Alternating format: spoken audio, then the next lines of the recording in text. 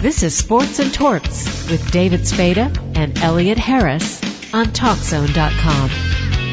On the phone, we have one of the newest members into the Pro Football Hall of Fame, former Kansas City Chief and Nebraska Cornhusker, Will Shields.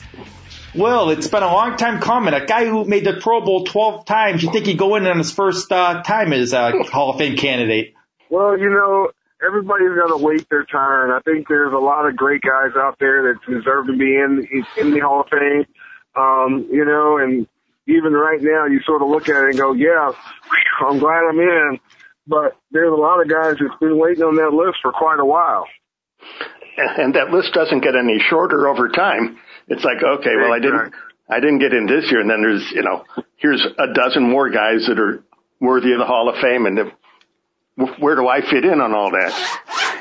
And that's where it sort of gets you. It makes it tough because you're going, hey, I put up pretty good numbers, but really, for me, I wasn't looking to get into the Hall of Fame when you first started it. You just say you have Hall of Fame credentials.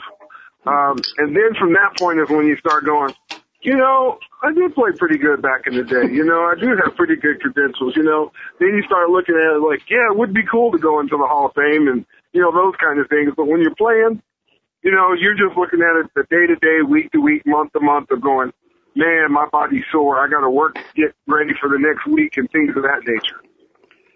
How did you end up choosing Nebraska for your college? Well, I had a couple colleges that were looking at me. I actually had a hard time qualifying with the ACT. So I had, different schools that sort of dropped out here and there.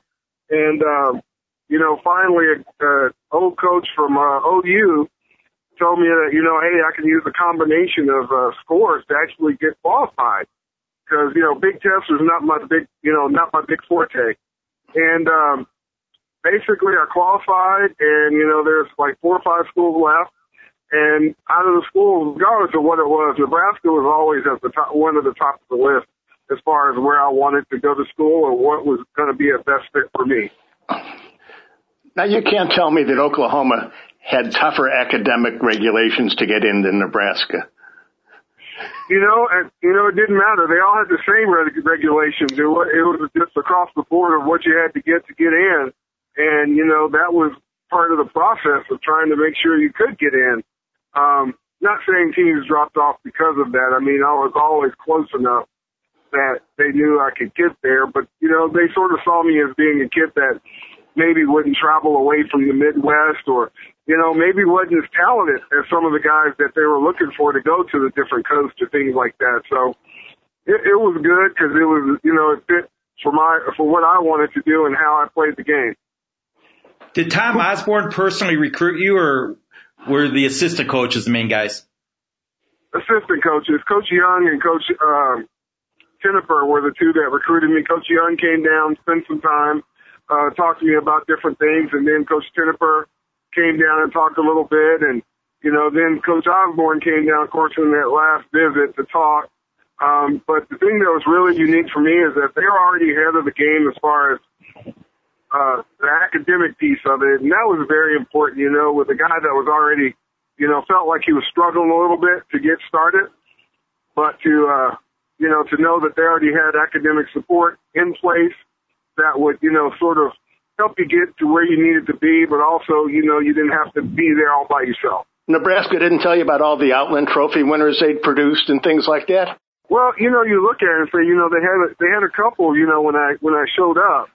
And there's been a couple since I've left, but really it was more or less because I knew I was going to end up playing offensive line, and if I would have went to a couple of different schools, I might have played defensive line.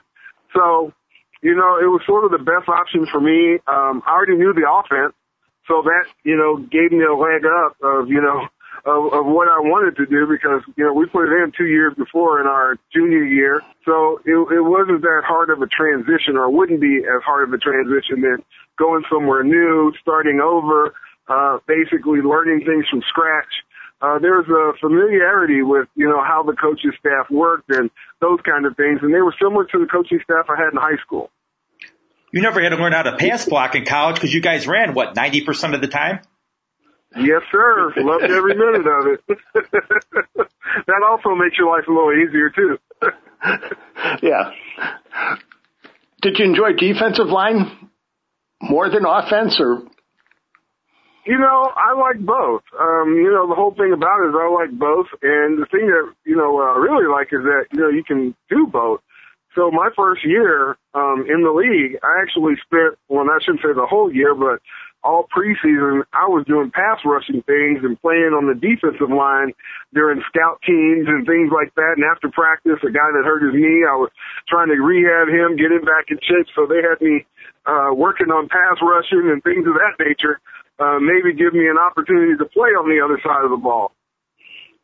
But that gives you, when you end up playing offense, it gives you a better idea of what the defense is trying to do and what you as an offensive lineman, what your job entails, I would think. Yeah, it works out really well. And for me, it was the simple fact that, I played defense, my whole life or both sides of the line. So I always knew what was sort of coming. So it helped me, sort of curtail what I wanted to do or how I wanted to do certain things when I was on the other side of the ball. I wanted to play with a defensive mentality, but I had to do it under control. So that's sort of how you develop how you're going to play the game. What was Coach Osborne like to play for? Coach Osborne was a lot of fun to play for, but the thing of it is, most people realize that Coach Osborne let his coaches coach. And so you really developed a relationship with the coaching staff as it was. So, Coach Osborne, he never really sat down and went through the X's and O's and all that stuff with you. He went and had his own meetings and they talked about it.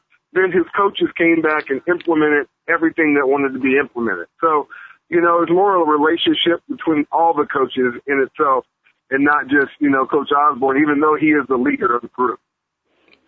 Now, Nebraska's known for bringing in talent from out of state, but usually that's skill position players.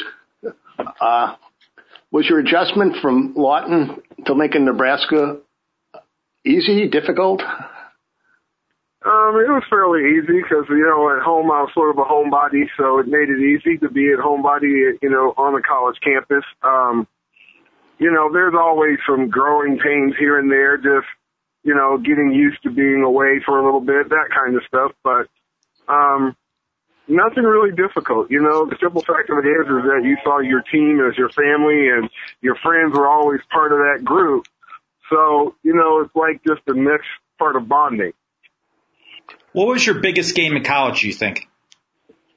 I have no idea. I don't know what would have been my biggest game in college. I'm not really sure. I mean, basically I played a lot when I was a freshman, but for the last 3 years, I think I played in every game but one. So, it's hard to just pick out one game compared to another. Okay. Was there one game that was more fun than the rest of them?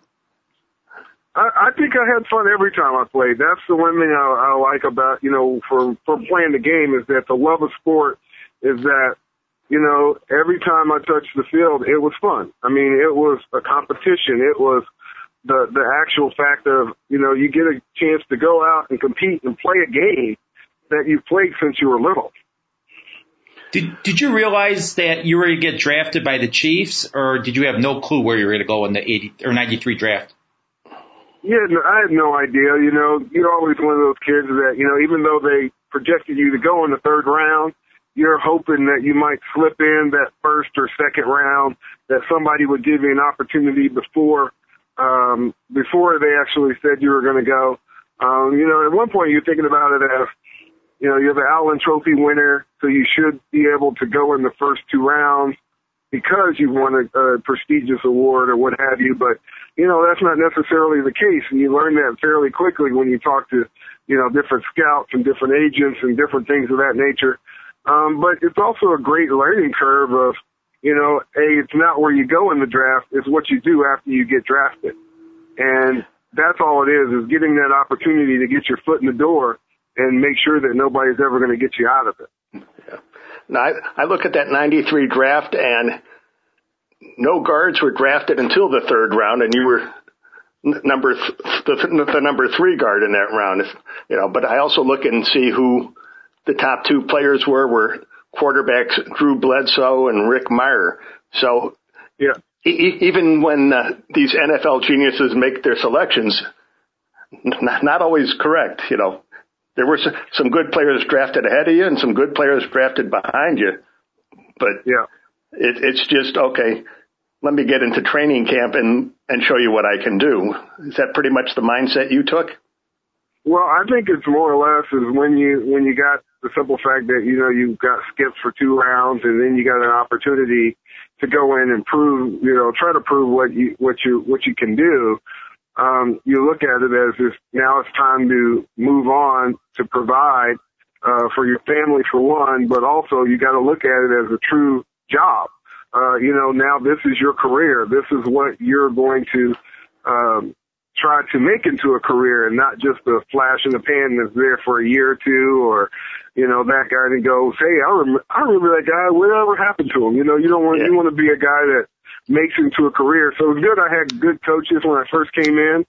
They sort of set the tone of, what it was going to be like to be a pro. And I had great players like, Joe Montana and Marcus Allen, and I got a chance to sit and watch them prepare and to see how they did things and go, you know what, I want to be like those guys. I want to be, the guys I emulated and watched. I want to be able to say, hey, I had a good career. And, I had a coach that actually brought that up, one of the first meetings we were ever in. If you can make this a true career, that means you've done something right. So, from that point forward, you're always looking for that, hey, that next group, that next goal, that next rung, so that you can keep performing better and better on a higher level. What was Montana like in the huddle? Huh? What was Joe Montana like in the huddle? Very cool and relaxed. I mean, that was one thing about him. You never knew if he was rattled or if anything bothered him or anything like that. He was the same regardless if you were, down by 21 or up by 21. He'd walk in the hole and if he, hey, I saw this, and this, all he'd just say is, give me a little more time. And that's when you knew he saw something in the last play that he was going to make something happen. Just give me a little more time and he could make things happen. And that's what you like about having guys that understand the game from inside out, because, they see certain things and they'll be able to say, you know what, give me 2 more seconds and I know this guy will beat that guy and we'll make it happen. How long into training camp was it before you knew you could play at that level and the coaches recognized that you could play at the NFL level? Well, it wasn't until right before we went into training camp. We had a couple of mini camps, and my first mini camp was terrible. I had no idea what I was doing. I was sort of lost trying to catch up. The game was so fast at that point in my eyes, and I was trying to figure out how could I get better. And then one of my agents came out, and we actually played one-on-one basketball, and he sort of explained to me, he was like, you're making this way too complicated. And I said, well, what do you mean? He was like, well, look at this. That's the goal. The goal is the quarterback, and you're going to keep me away from him. Just like you play basketball, you're going to play football. And he just sort of made it simple, and I said, oh, is that how easy it is? It's not, complicated. I don't have to stay perfect and do this and do that. He was like, nope. And then, show up to the next camp, showed some flashes, and, the coach, started giving me some tips and different things to work on when I went home. And, at that point, I was like, you know what? I think I can do pretty well in this league if I just can keep moving forward and keep working on what I need to do to get better. Which lineman gave you the toughest time competing against? Actually, John Randall was tough. He gave me fits all the time. And then Trevor Price, Trevor's rookie year, the coach we had said, I hope nobody teaches that kid how to pass rush, because he's going to be something special. And, of course, lo and behold, guess who ends up leaving? My old line coach ends up leaving and going to Denver and teaching this kid how to pass rush. So, it's one of those things of, he could tell guys what they could do just by seeing them on film. And it's just amazing how, guys got better as, you saw it as it was moving on as you were working your way year by year. John Randall told Elliot and I that one of the keys to his success was he talked trash, but not just about the player. He knew about their family members, girlfriends, where they went to school. He got in their heads, so they weren't even thinking about football when they were playing against him. Did he do that to you? Well, he tried, but, and, I had enough problems with him physically without even worrying about the mental part. I really didn't care what he was saying or what he was doing. I was more or less worried about the other parts of it, the physical pieces of it. There's parts of the game where he's going, oh, you're not going to talk to me now, huh? You're not going to be my friend. You're not going to do this, that, and the other. I just looked at him like he was crazy. But John is a great guy. I mean, what's really cool is you hate playing against him, but off the field, and talking to him, and we actually got to spend some time together, after a couple of Pro Bowls, and he is an awesome guy to be around. Does he still talk trash or not as much? Of course, he still talks trash. Why would he? I know if on the golf course, if you're golfing, he's sitting there trying to talk trash while you're over a putt or teeing up a drive. Of course, and he's very competitive about golf too, is what I hear. I've never got a chance to play with him because, I'm not that caliber yet, but I've heard he's very, very competitive when it comes to golf. Now, when you broke in, Marty Schottenheimer was the coach. Was there much interaction between you and him? Not a lot. I mean, we had a couple of meetings here and there, that kind of thing, but we really didn't have, I guess a relationship. Marty's a defensive coach. So he was very tied into his defensive players and things like that. I mean, we got along fine, we talked fine, but, closeness, I guess, we're good, we get along and all that good stuff, but, ended up becoming closer with a couple of other coaches and that kind of thing. Which coach do you think was the key to your success?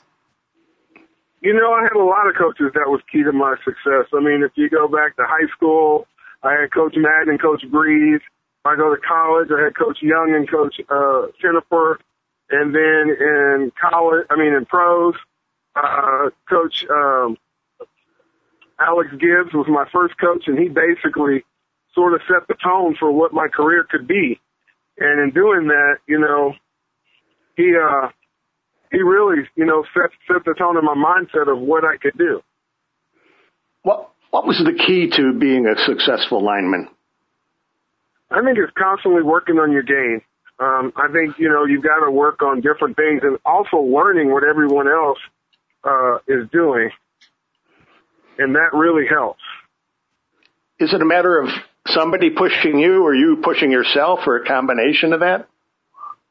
Well, you need to push yourself. I mean, you've always got to be not your worst detriment, but your worst critic, so that you're always working to get better.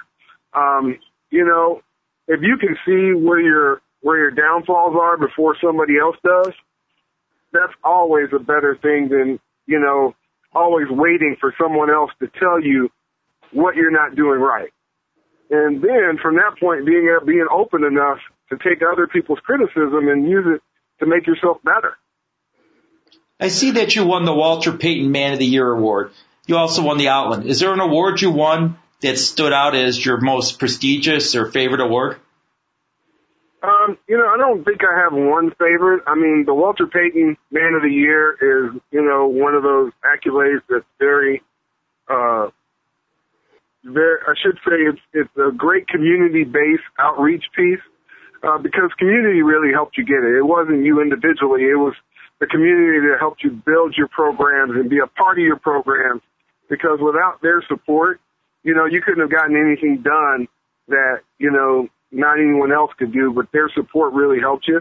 And then also the Walter Camp Man of the Year award. Those two really sort of solidifies what your foundation is for, of what you did off the field, not necessarily just on the field.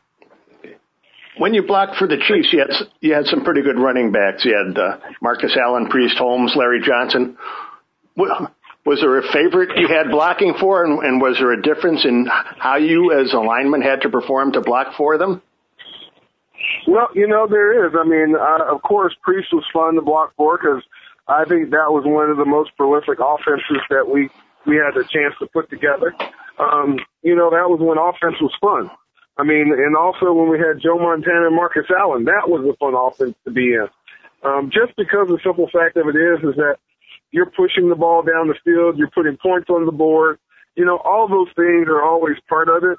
When your offense struggles, those are not the most fun parts to be in because it's the grind. But those are all different parts of your life, the beginning and then, of course, close to the end of where you had a blast. How did you never miss a game in 14 years? Luck. Luck is one of those keys to it, but I had a great staff around me. Great chiropractor, Dr. Mladenoff.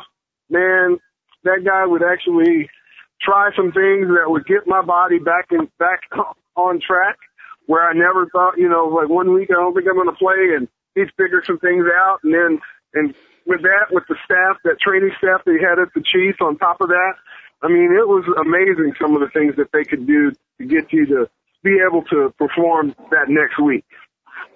Yeah. Not missing a game doesn't mean you weren't hurt, because I think just about everybody that plays in the NFL plays hurt to a certain degree. Is there a threshold of pain that says, okay, I can do this? Or do you have to put it out of your mind? There's a threshold of pain of what you can and can't do, but it's also recovery time, being able to recover enough to say, okay, I can push through it. I can get through it one way or another. And then there's another point of, I'm going to be a detriment to the team because I can't get, to do what I needed to do to help the team. And that's the key. There's a difference between being hurt and being injured. And if you're just hurting, you push your way through. If you're injured, you need to sit down and let somebody else that's going to play and perform at a higher level. How hard is it not to be a member of a Super Bowl winning team and a player? Well, it's pretty easy because, we never did it. But, seriously, though, it's, the thing is that there's only one winner. There's only been 49 Super Bowls, and some have more than others. Closest we ever got was a championship game, and that was my rookie year. And, some teams are just destined for greatness. We just never could get over the hump of where we wanted to be. When Dick Vermeil was coaching to the Chiefs, did he ever bring up talk at the Super Bowl as a guy who'd been there before? Oh, every year. I mean, that's your goal in mind. Even years that, the couple of years that we were 6-10, we started off the year, hey, we want to be in the Super Bowl. We want to be in contention. And the way it comes down is, getting the lightning to strike at the right time. And that would be, when you get to that point of, playoff time and everything's starting to click, that's when you can make that run. And sometimes you get into the false sense of, hey, we've arrived, and then you exhale, and then when you exhale, you get hit in the mouth. And so that's the hard part about it. You don't try to keep your team to where they don't exhale. And some people just understand how to get their teams ready when it comes playoff time. How hard was it when the Chiefs lost Derek Thomas? It was hard. I mean, you think about it, he was a key player to what we were trying to do and what we were trying to accomplish. And, we had a future built around him and what he did as far as a player. And when you lose him as a player and a friend, it makes it tough. I mean, the simple fact that, that guy was in the locker room with you and, show up to your events, charity events and things of that nature, and now he's gone, it leaves a void. As a coach, what was Herm Edwards like? Was he shouting all the time? Or what? No, he's not he doesn't shout on coaching, but he does, he likes to talk, as you can tell. Very boisterous in a sense. You knew when he was coming down the hallway. But, it was really interesting because when I first met Herm, he was really quiet. Because he was here when I was a rookie. And he was a DB coach at that point. Didn't say a whole lot. And then for him to come around full circle and be a head coach, it was different. I mean, he does, he's a very nice guy. He does a great job. Some players like him. Some players are not sure how to take him. I'm one of those guys that's in between. I like him. He's a great guy, and it's just, part of fitting the right scheme and the right people in the right place. How did you know when it was time to call it a career? Because, you were still a Pro Bowl player when you retired. Well, I knew it was time to quit when they said they were going young, and I was sore every week and, fighting to get back, every week to get up. Hey, I'm going to play again next week. We're doing this, we're doing that, we're doing that. And then we make it in the playoffs, which, I think that was the rough year of playoff time because we had, 7 or 8 things happen for us to get in the playoffs. Now, of course, we won our game, but we had to have 6 other teams lose, win, tie, or whatever to get in. And, that was also the year that, Willie didn't come back. So that was, one of those tough years that we fought through. And then when they go, hey, we're going to get young, and I was like, yeah, it's time for me to move on. My knees hurt, my back hurt, but for me to keep fighting, for a battle, and we're not looking for a championship, we're looking to go young again. I really didn't have that time on my body to keep fighting that, that old thing called age. After you're retired and it's Sunday, do you say to yourself, if I just had to play on Sunday, I could still do it? Maybe that was 5 years ago, 4 years ago, something like that. But, being, now that I'm 9 years removed, which is crazy to think about, 7, 8, 9 years removed, you always think, hey, I got one good play in me, that kind of thing. As long as you can still, walk, talk, and move, you got that one good play in you. And that's just sort of your mentality that you have, that you that's what kept you playing as long as you played. That's what kept you being the person that you are, is the competitive nature of it. Somebody asked me, actually Charles Haley asked me the other day, somebody asked me, hey, Will, do you think you could block Charles Haley? Do you think you'd want to face him? I was like, you know what? I'd face him any day he wanted to. I said, that would be fun. Not saying I'd win, lose, or whatever, but I'm not afraid to step to the line with anybody. What do you think of this new Hall of Fame procedure where they have the finalists wait in a hotel room and then you wait for the president of the Hall of Fame to come in the room and knock on the door and let you know you're in? I think it's kind of unfair to these players because, all the pressure's on you, and if you don't get in, I think it's a huge disappointment.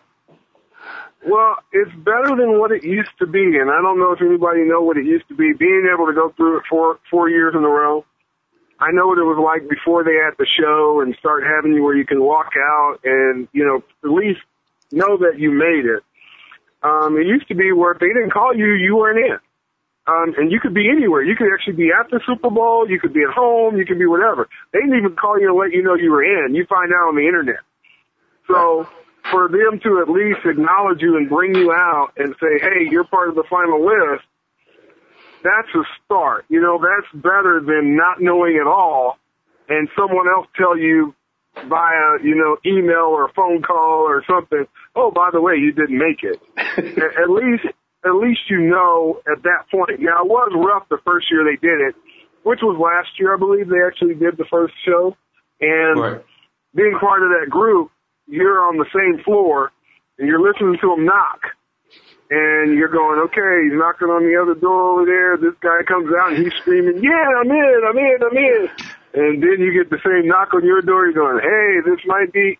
And then if somebody else is not the guy that's actually running the thing, and you go, sorry, you didn't make it in this year. But at least you know. And you have an opportunity to go to the show and, that kind of thing. At least you know how it goes and everything else. And now you know more about the process, which, takes you a couple of years to learn, that you need 80% to get in. So you could be on the final ballot and still not get in because you need 80%. And it's a tough crowd in there because everybody's pulling for their guys to get in for sure. And then the second, third, and fourth spot, are always held up. So it's 4 to 8 or 4 to 10. And until this year, I just now learned all the little nuances that go on. And so you can only imagine what it would be if you're, not knowing anything and you're just going, well, I should be in because I was a good player. But it still comes down to there's a lot of good players out there that play great football that needs the opportunity to be able to declarate that they are great athletes. So after you find out that you're not in, what do you do? Do you pack up your bags and go home? Do you go out to dinner? Do you stay for the Super Bowl? No, you walk over to the show. And you sit and, watch the show and that kind of stuff. And then they introduce the guys out that are in the Hall of Fame. And then from there, you can either, go back to your room, go eat dinner, or, whatever you want to do that night. And then you can either, opt to fly, if you already have your flights booked, that's one thing. But if you don't, then you have to get your flight made if you're going to fly home and not go to the Super Bowl, or if you're going to watch the Super Bowl from there and fly out the next day.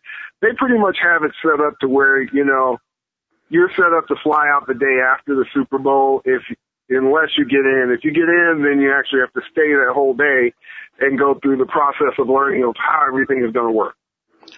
So there was no temptation to pull a Kanye West and run up on the stage and say, "This should be me"? No. The great thing about, I guess, I don't know if anybody's going to do it now that you gave them the idea, they might think about it. But, the whole thing is, if you look up on the stage and go, well, this guy should be in, that guy shouldn't be in, why should this guy be in? It's really tough because I'm sitting in a seat where Tim Brown is sitting in front of me the year before, and Charles Haley is sitting 2 seats in front of me, and I'm going, this guy's been waiting 7 years. This guy's been waiting 9 or 10 years. What gives me the right to be in front of anyone else? And I've been here 2, 3, or 4 years. So it's the respect of all the other guys that have come before you and have done things. And it also gives you that confusing piece of going, how did this guy not get in if he has this, this, and this? Or maybe these are not the criteria, or what's this or what's that? So you start questioning, what is and what isn't, when it really comes down to, sometimes it's luck, sometimes it's fortunate, sometimes you're unfortunate. You just sort of roll with the punches, and that's sort of the life of being an NFL player, especially the life of being an offensive lineman, because we don't have those stats. We don't have those other criteria that can be vaunted as being, well, you played in 95% of the snaps of the Chiefs over 14 years. I'm just throwing it out there. Right. Not saying it's me. I'm just saying, you don't have all those stats and things that to back up that you were a good athlete. You just went out and played and did your job. But with all the statistics that there are nowadays, baseball's had them for a long time. Basketball has them. Hockey has them. I think at some point, football will have it too, where they'll be able to say, okay, 85, 90% of the time he blocked his man the way he was supposed to. Sort of like the way they go over in the films after the games. But he'll have somebody keeping track of all that, and they'll be able to say, okay, he was the most successful blocker, or he got called for holding, 10% of the time or more or whatever, and they'll be able to do a better job, because nowadays it's, he was a good lineman. Oh yeah, he played a long time. He made a lot of Pro Bowls, and there's not a lot of statistical analysis to say, he was one of the best who ever played the game. Well, then you're going to go back to the fact of who's going to grade the grader. As they say, he's got 127 tackles. Okay, so if he falls on the pile, does that count as a tackle? Yeah. There's always those statistics that can be skewed. Fact is figure, figure is fact is what a coach used to tell us. You can make them fit any way you want to. But it comes down to, the simple fact of, hey, I love the game. I respect the game. And, I am happy and fortunate to be in the Hall of Fame. And, and it's a unique position to be in, especially being an offensive lineman. And I will hopefully honor it and also revel in it at the same time. Yeah. Did you decide who's going to present you at the Hall of Fame? No, me and the wife was going over it again last night. I had my short list, and she's trying to help me and everything else, and I started, avoiding it a little bit here and there. And then I go back to it. But, hopefully by, this time next week I'll know who's going to present me. And then, it'll be set. So you make it into the Pro Football Hall of Fame, and the day after, you have to go to class and learn what that means. What do they talk to you about? Did they figure your schedule for the next 6 months or whatever it is? Well, they do little things. There's part of the scheduling. There's part of the, understanding what happens that the couple days you're up there in Canton, just go through the itinerary, because it's a lot to prepare for, because, you've got everyone you've ever known to a certain degree that's now going, hey, are they going to make the trip to Canton, and who do you invite and who don't you invite? And, there is, that list that you have to put together of, people that are close to you and that kind of thing. And it's not a small task to put together, a big deal like this. You still work out? I attempt at working out, yes. Do you know any good gyms? Yeah, I got a great gym up here in Kansas City that I train people at. You should know that. I see 68 Inside Sports. The number 68 must mean something to you. Yeah, it was the last number I got to wear. That's sort of how that came to fruition. But yeah, we have a training complex up here that works out really well. We train pretty much every sport.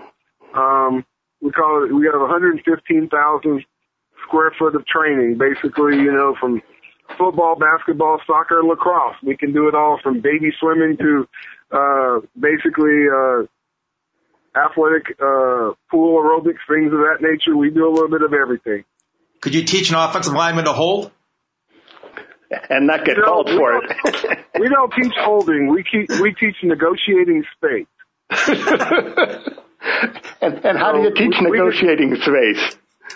Oh, you can teach it in various different ways. There's about 1,000 different ways of teaching negotiating space.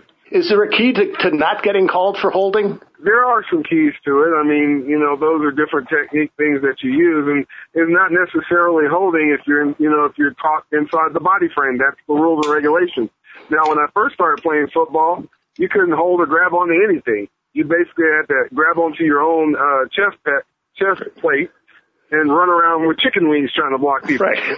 So you can imagine, how far the game has come along to where now you can at least open palm, hands on chest, as long as your frame is within his body frame, you can go ahead and do what you got to do. But as soon as it comes out, it's sort of like, anything else. Arm extensions, hold on, that kind of stuff, that's holding. You've been in the Kansas City area for a long time. Do you have a favorite rib place? I like Hayward's, I like Zarda's, and I like Oklahoma Joe's. I'd say those would be the top three. And there's a new place called The Rub. So, that's the problem with Kansas City. We got about 50 different places you can get barbecue at. It just depends on what day it is. Okay, I'm older than you by a lot.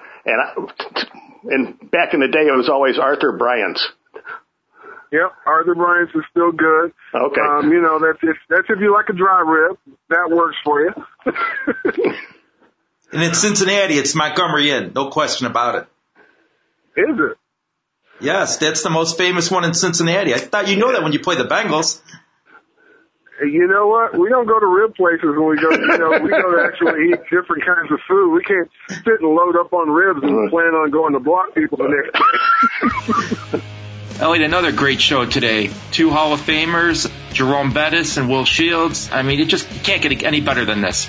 Well, we got our executive producer, Dave Olson, who should be a Hall of Famer too one of these days. What's the difference between an executive producer and a producer? Does the executive pay more?